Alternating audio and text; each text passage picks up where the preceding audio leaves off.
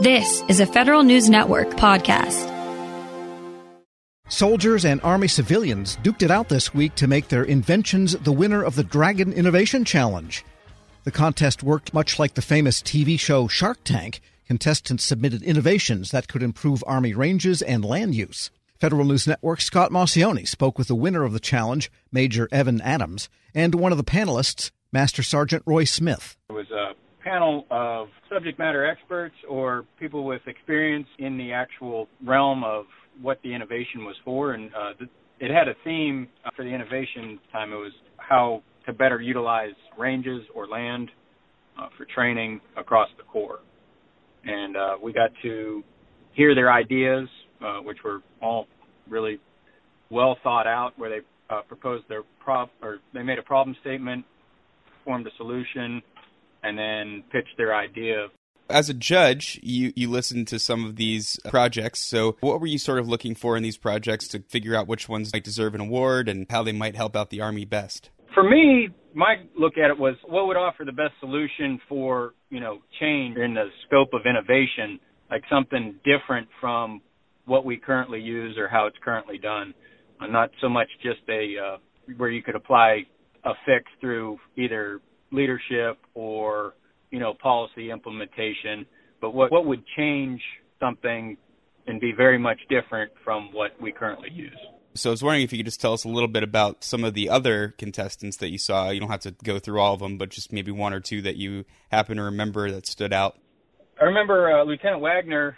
He was very data-driven. I think he was an engineer by trade or by schooling, and then in the Army, he did a lot of really, he was a numbers guy.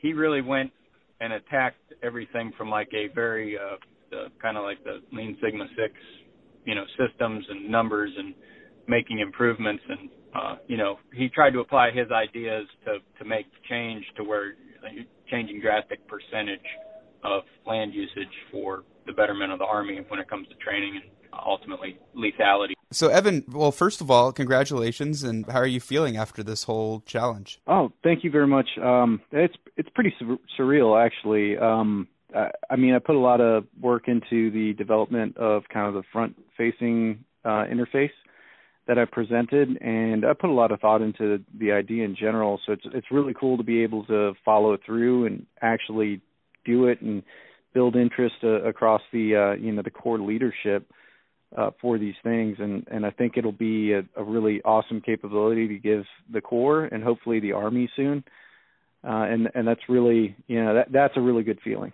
Remind me what your project is and what you were trying to kind of solve. Range utilization is managed by what we call RFMIS, so the Range Facility Management Support System. It's like a centralized website that controls land and range utilization. So my idea was to combine kind of all the capabilities we have today, which is satellite imagery. We have messaging on phones. We have a camera. We have all these things in our pocket, but we don't use it. And RFMIS isn't really optimized for mobile platform. So my whole idea was to create an application that can be used on a smartphone, and a tablet, or even a laptop computer to kind of run as a catch-all for all those capabilities. So pulling in satellite imagery, messaging services, GPS, camera functionality, and even, a redundant means for communication for emergency evacuations. Tell me what went into the development. How did you come up with the idea? Were you sitting, at your desk and it was like an aha moment, or was it, after hearing about this challenge and just sort of mulling things over? To be honest, I used to do graphic design and web design back before I joined the Army. So I always look at websites and start to pick them apart and, just kind of critique it and find ways that I could do it better, as kind of the inner narcissist in me. But essentially, it just kind of made sense, if we make things easier for users to both communicate laterally as well as with this centralized system, it would increase the range utilization and make things a little bit more flexible. So it was kind of an aha moment, but to be honest, this is kind of I mean, it makes sense in my opinion to kind of go with the times. And as we see the rise of mobile computing, I mean, I want to say the study I looked at for Pew Research had 81% of Americans with a smartphone and 96% of Americans with a cell phone in general. It's a inevitable trend that is just going to overlap us if we don't kind of adapt to this as the Army. So a little bit of an aha moment, and to me, what makes the most sense pragmatically. So how much time went into creating this app and to doing it in your spare time, I assume, and bringing it to fruition? Yeah, every night, actually, for a good portion of a week, just thinking through. I mean, initially, I put down the capabilities I would have liked as a company commander at the time, and then I just started to kind of flush them out. And I had some conversations with neighbors and friends and even coworkers, and everybody has a piece of that idea. I can't say I did all of this myself. That would be absolutely false. There's other capabilities that people use that I built in, and then the front side of it was pretty easy. I put it together in an afternoon just to give a demo to show what I was thinking and what I envisioned, and so about the better part of maybe a week or two with some late nights after work.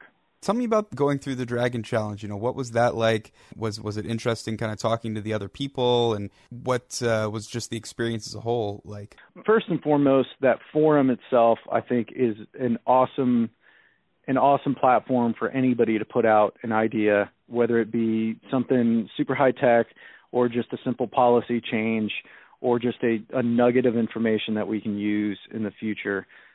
Because ultimately, soldiers have these great ideas, and a lot of times they don't have the platform to really communicate it.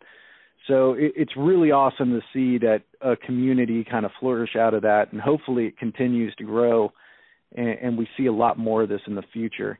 As far as like the pitching of the idea and the whole panel and stuff, I was a little nervous, but at the same time, I kind of had faith in this idea. I think it would be really cool to develop it. So I just tried to kind of focus on that excitement, as well as the fact that I think this would be an awesome tool to give to future leaders and soldiers in the Army. Army Dragon Innovation Challenge winner Major Evan Adams and panelist Master Sergeant Roy Smith. Speaking with Federal News Network Scott Maucione. Check out Scott's story at federalnewsnetwork.com. Helping your employees learn new cloud skills helps your business become more agile, more resilient, and more secure.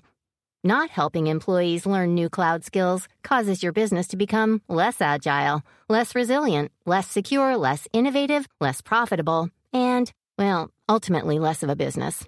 Don't become less of a business.